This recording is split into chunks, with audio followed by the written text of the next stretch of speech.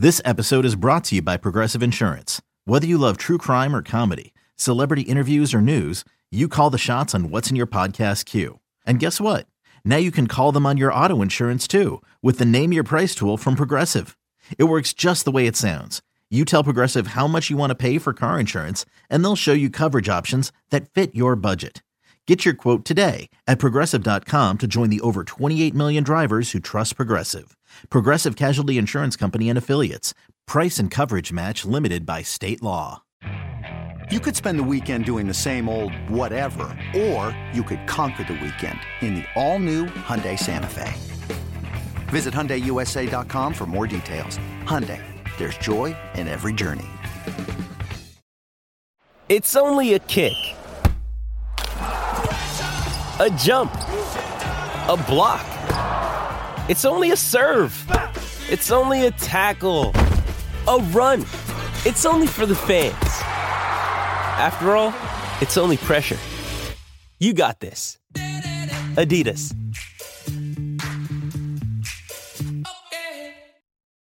Cheeseheads. Get on your feet. It's Curd and Long. Hosted by Sparky Fifer and Ryan Horvath.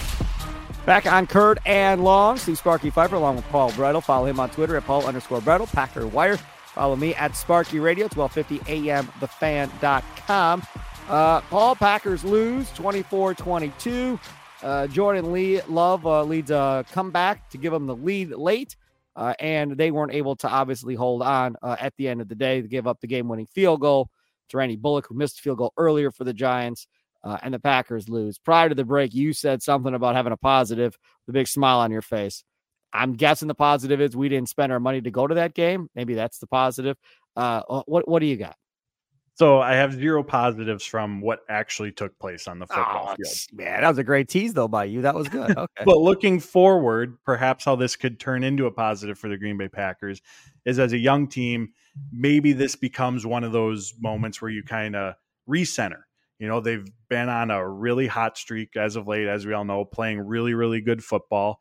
And who knows, with a young team, maybe you think, all right, this is just how it goes. This is who we are right now. Perhaps this was a good grounding moment, a little, back to reality, for lack of a better term, refocus and hit these last 4 games hard.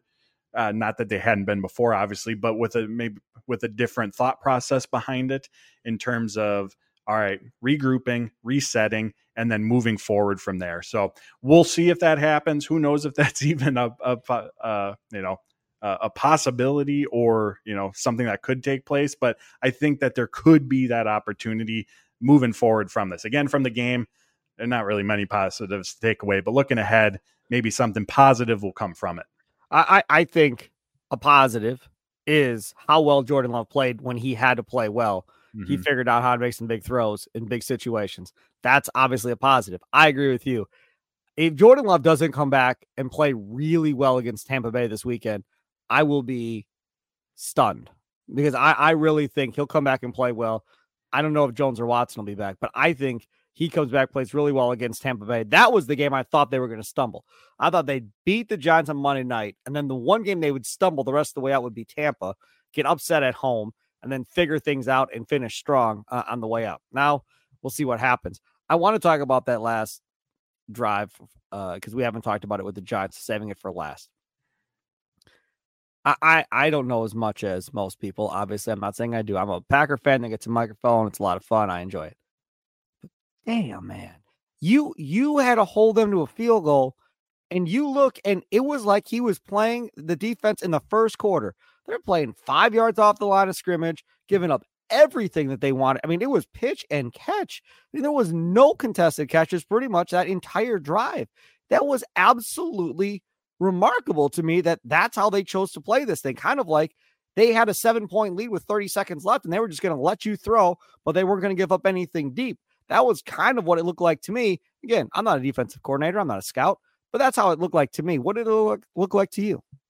Yeah, it was, way too many easy completions. As Matt LaFleur said, too many chunk plays given up. And the Joe Barry defense, regardless of whether it's Patrick Mahomes or Tommy DeVito, Kenny Pickett that you're going up against, it's the same style of defense that we see for the most part each week in and out, versus recognizing, hey, we're going up against a third string quarterback, a quarterback who's taken a ton of sacks this season, even though we haven't been able to get him in this game specifically.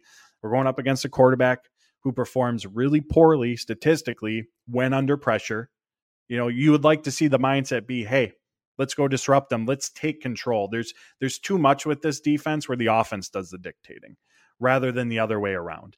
And you thought that could have been one of those instances where the script flips a little bit. The Packers do the one to try to do the disrupting. And hey, at the end of the day, if you take that aggressive approach and Tommy DeVito connects on a downfield pass, I guess you tip your hat at the end of the day. But, you know, at least it feels like in that way you're going down swinging. Now, with that said, this is on the players too. I know it's, you know, Joe Barry always gets the finger pointed at him, but it's on the players as well. It's not the right finger you want pointed at you either. in terms of the execution, like we mentioned, the Wan'Dale Robinson catch, like Keyshawn Nixon was completely thrown off of that route. Some of the big runs by Saquon Barkley as well. There's some missed tackle opportunities. So it's one of those things where it's everyone. And, you know, I know that's not always the answer that we want, but going back to your point, I definitely think that if there was an instance against this Giants team that struggles to put up points, that it struggles to function when under pressure, you'd think that would be the instance where you see maybe not over aggressive, but a less passive version of this defense. When you need mealtime inspiration, it's worth shopping Kroger, where you'll find over 30,000 mouth-watering choices that excite your inner foodie. And no matter what tasty choice you make, you'll enjoy our everyday low prices, plus extra ways to save, like digital coupons worth over $600 each week. You can also save up to $1 off per gallon at the pump with fuel points. More savings and more inspiring flavors make shopping Kroger worth it every time. Kroger, fresh for everyone. Fuel restrictions apply. What about the defense as far as we've talked about all night, not getting pressure? Did we expect more from Rashawn Gary? Should we have expected more from Rashawn Gary? Should we have expected more from Kenny Clark to be able to bust through and do something? I mean, Slayton busted through and was like there at the handoff and still missed the dude. He was there so early. So he had a moment or two, I guess, in the game. But for the most part, there was nobody really coming free throughout. And I don't remember them blitzing a corner. I don't remember them really bringing a safety and a delayed blitz or anything like that. It just feels like they were kind of relying on 4 or 5 guys all night to try and get home. And they, like you said earlier, would get pressure, but they wouldn't contain. And then the dude would take off up the field every time he had the opportunity, that being DeVito. Yeah, I think that was one of the most disappointing aspects of this game. Like we mentioned earlier, statistically, this is one of the worst offensive lines in pass protection in football. Like, even if they are just rushing 4 or 5, like Preston Smith, Kenny Clark, or Rashawn Gary, you would think that those guys would have a higher opportunity of success of getting home and disrupting DeVito compared to what they actually did. Now, what I will say, up until that final drive where Barkley had the fumble, they did do a good job of containing him. I think for most of the game, he was averaging 2.5 yards per rush. Like, that part they did do well in, whether he was trying to go outside, up the middle, they did a good job in run defense in that way. Like I said earlier, the DeVito read options, they had no answers for whatsoever, but they did do a good job of limiting Barkley, which coming into the game, if you would have told me that, I thought that there would have been a pretty good chance of success for this team, because I was operating under the assumption that if you can stop the run, you put Tommy DeVito in 2nd and 8, 3rd and 12, you let this Packers defensive front get after that offensive line. I thought that there was going to be a huge opportunity for sacks, but that pass rush group just didn't come through with those opportunities. I will say this, another positive I just came up with here because you inspired me. If Musgrave doesn't get hurt, we don't see Tucker Kraft do what Tucker Kraft's been doing here the last couple of weeks. Another good one. I mean, another Tucker Kraft again coming up.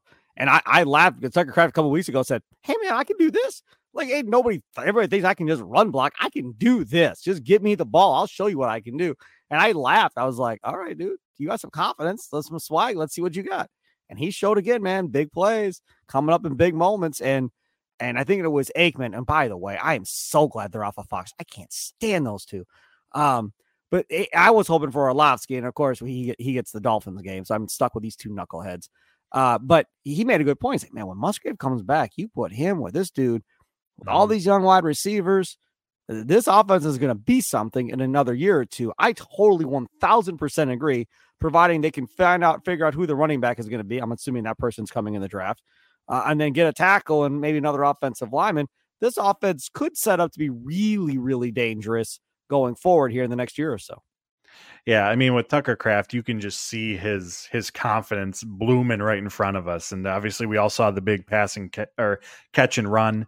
But on two of those Jayden Reed runs, he threw key blocks to help Spring Reed on those. His confidence as a pass catcher, as a blocker, is just growing immensely. And I spoke to him about 2 weeks ago now in the locker room and just asked him, all right, between training camp and today, where we're at, like, what's been the biggest growth aspect for you? And he just chalked it up to confidence. It's just the reps that he's getting over and over and over again, and a better understanding of what he's supposed to do, where he's supposed to be. And this is collectively for all these young guys, understanding where everyone else around them is supposed to be and what they're supposed to be doing. There's the playbook on paper, and then there's the playbook when how the defense defends you. How do you react to that? How do you still run your route cleanly? How do you still create separation when the defense gives you a new look, when the defense is more physical with you? And this tight end group, these receivers as a unit, they've become much more adept at making plays on that second part,